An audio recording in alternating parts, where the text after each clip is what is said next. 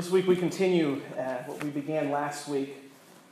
Over the next few months, we're going to be looking at the Gospel of Mark, this first gospel, the very first writings we have about the stories and teachings of Jesus. And this week, we're still in chapter 1. Sometimes in the course of planning for a sermon and actually studying and writing that sermon, the preacher's mind changes. That happened this week. In my planning, I thought we could easily tackle all the verses printed in your bulletin, thus the lengthy reading that we did not read this morning. But then as I studied, I realized that, we needed to just focus on those first 4 verses that Andy just read. Now, on the surface, even these verses seem pretty simple. But as we read through Mark chapter 1 again, we realize how complex these 4 verses really are. Last week, you may remember, we saw how quickly Mark moves through the story of Jesus. Mark's favorite word, you remember, is what? Immediately, right? This is a fast-moving gospel. Immediately is the word he repeats all the time, joining stories together as we move from one moment to the next. Last week in 5 verses, Mark tells us the story of Jesus being baptized and tempted in the wilderness, a story that takes a chapter or more in the other Gospels, a series of events that lasted for more than 40 days, yet Mark tells it in 5 verses. So when Mark slows down like he does in this story and takes just 4 verses, not a lot, but a lot from Mark, but 4 verses to tell us about one day, really one moment in the life of Jesus, one walk along a beach. When Mark slows down to tell us that story, we should probably pay attention. Now, Mark could have said, in keeping with the rest of the chapter, and Jesus called 4 people to follow him. And immediately they went on and healed these people. But instead, Mark pauses, tells us their names, Simon and Andrew, James and John.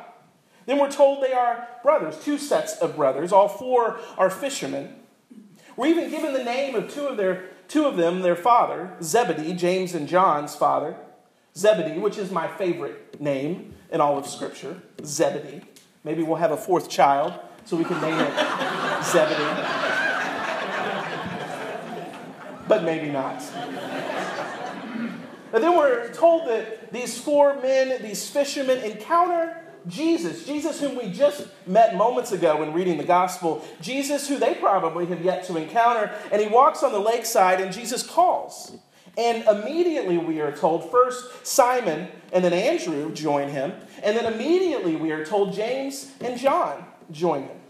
And they leave their nets, they leave their boats, they leave their lives. And Jesus says, "Follow me." And they do. That's what we're told. It's not a lot, but it's a lot from Mark. And it's enough to get our minds going. I don't know about you, but it raises a lot of questions for me. One commentary I read listed out the questions that were already going through my head. Like, what about the businesses they leave behind? They're not hobbyist fishermen. This is what they do for a living. And were none of these men married? Did they not have wives or children and responsibilities at home? What about the commandment to honor your father and mother, as Marty alluded to during the children's sermon? And James and John just leave their father Zebedee to mend their stinking fishing nets and to run the business on his own. What were these 4 men even saying yes to? And why was that more compelling to follow Jesus than to stay nicely nestled in their familiar routines? Surely those questions are lingering in their minds, and I don't know what conversations they had on the beach and from the beach into the rest of their lives with Jesus about these things. Mark doesn't tell us. As far as he's concerned, Jesus calls, and that's enough. They leave everything behind regardless of the consequences and follow Jesus. On the surface, these 4 verses, they seem kind of simple. But there's much more happening in this story. This story changes the lives of these 4 men forever. And if we listen, it might change our lives too. Now, thankfully, though, the modern church, we've made being disciples of Jesus a lot easier. We've kind of modernized things. There's no more callings from the beach to leave everything behind and follow Jesus. You don't really have to do anything drastic at all or drop anything from your life. Being a Christian really is an add-on, a perk, an upgrade, if you will, to your already decent life. Now, do you want to be a disciple of Christ? Well, keep doing what you're doing, but on occasion you may try some praying here or there.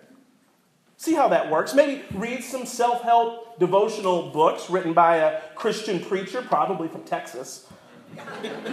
Of course, it's good to show up for worship now and again. A couple times a month would be great. And if you really want something valuable, well, we've got some ministries for you.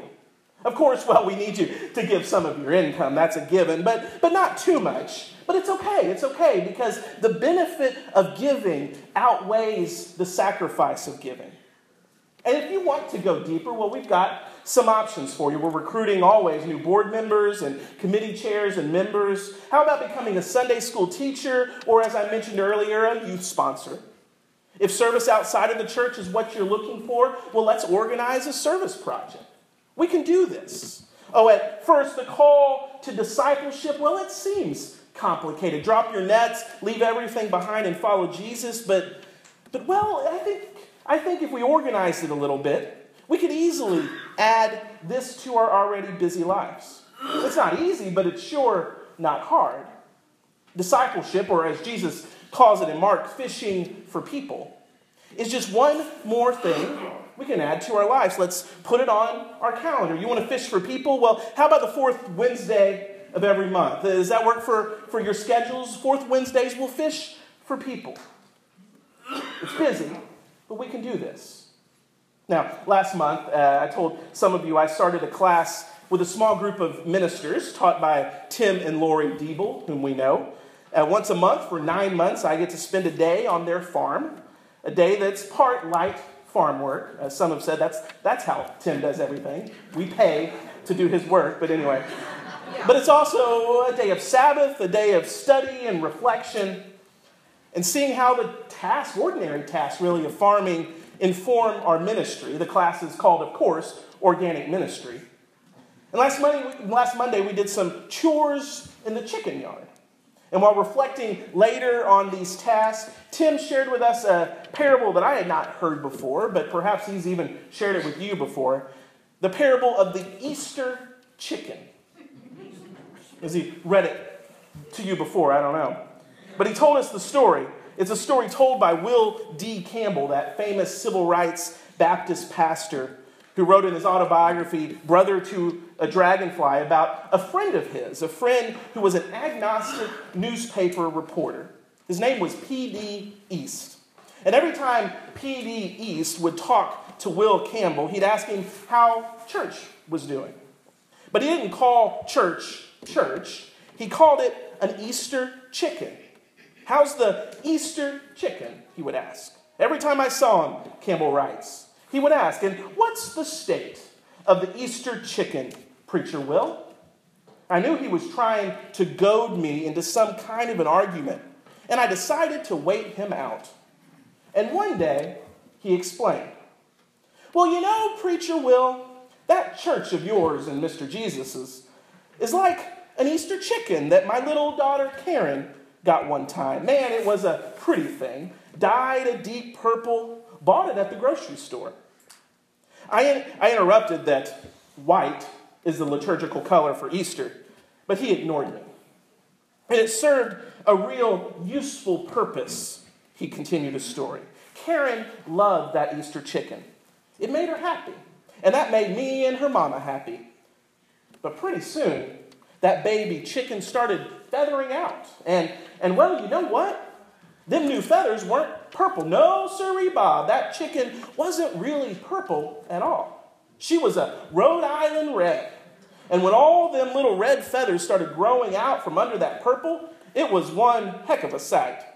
All of a sudden, Karen couldn't stand that chicken anymore. Well, we took that half purple and half red thing out to her grandma's house and threw it in the chicken yard with all the other chickens. It was still different, you understand. That little chicken. And the other chickens knew it was different, and they resisted it, pecked it, chased it all over the chicken yard. Wouldn't have anything to do with it. Wouldn't even let it roost with them. And that little chicken knew it was different too. It didn't bother any of the others, wouldn't fight back or anything, just stayed by itself. ready to suffer alone. But little by little, day by day, that chicken came around. Pretty soon, even before all the purple grew off of it, while it was still just a little bit different, that thing was behaving just about like the rest of the chickens. Man, it would fight back, peck. The ones littler than it would peck them, knock them down, catch a bug if it got to it in time. Yes, sirree, Bob, that chicken world turned that Easter chicken around. And now you can't tell one chicken from another. They're all just alike. The Easter chicken is just one more chicken. There ain't a dang thing different about it. Now, Will pauses in a story and says, well, I knew PD East wanted to argue. And, well, I didn't want to disappoint him. So I said, well, PD, the Easter chicken is still useful, isn't it? It lays eggs, doesn't it? And it was what he wanted me to say. Yeah, Preacher Will, it lays eggs, but they all lay eggs. Who needs an Easter chicken for that? And the Rotary Club, well, they serve coffee. And the 4-H Club, well, they say prayers. And the Red Cross takes up offerings for hurricane victims. Mental health does counseling. And the Boy Scouts, well, they have youth programs. And Will knew what he was saying. The parable of the Easter chicken, about a chicken that wasn't different anymore. About a church that wasn't unique. He asked him every time he saw him, how is the Easter chicken doing? Now, I'll be honest with you, I wish I would have just run through these 4 verses of Jesus calling these first disciples, really the first congregation of Christians that we know of. On first reading, discipleship seems pretty easy, like going to Rotary or giving to the Red Cross or signing up to be a Boy or Girl Scout. But start paying attention to what Jesus says. And start following him from the beach into the rest of your lives. And, well, let's just say it's not so easy being an Easter chicken anymore. Now, Jesus doesn't invite these fishermen to a worship service or to join a ministry committee or make a financial pledge. Jesus invites them simply to follow, to go on a journey. And if you decide to join Jesus on that journey, well, you better hold on. Because Jesus' journey is nothing like modern-day Christianity. This is a journey into a completely new world, a new life. Jesus calls this new life fishing for people. And it may be a lot of things, but one thing it is not is easy. From the first moment when Jesus calls, he then leaves from that beach and he starts casting out demons in people's lives. From this point on in the story, Jesus will begin to confront systems that oppress people. He will stand up to societal illnesses that are tearing people's lives apart. He will cross barriers and tear down walls and will sit at tables and attend dinner parties where sinners and tax collectors and the sick and the ne'er-do-wells and outcasts of society will all be sitting as equals together. And his leaders, the religious leaders and the political leaders of his day, will very soon begin plotting his demise.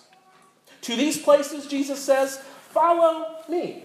And we'll become fishers of people. Together, we'll go into the broken places of this world and pull out people from the lives that are being destroyed by exploitation and greed and selfishness and addiction and poverty and sickness and depression and all the many faces that death takes in our world. And we will pull them out and invite them to join us on this journey, a journey into life in the kingdom of God.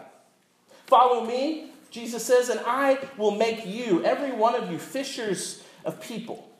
But to become a fisher of people, it takes more than an hour on Sundays or an occasional weeknight.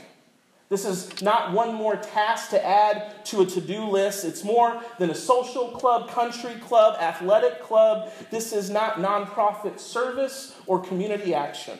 This is discipleship. This is following Jesus.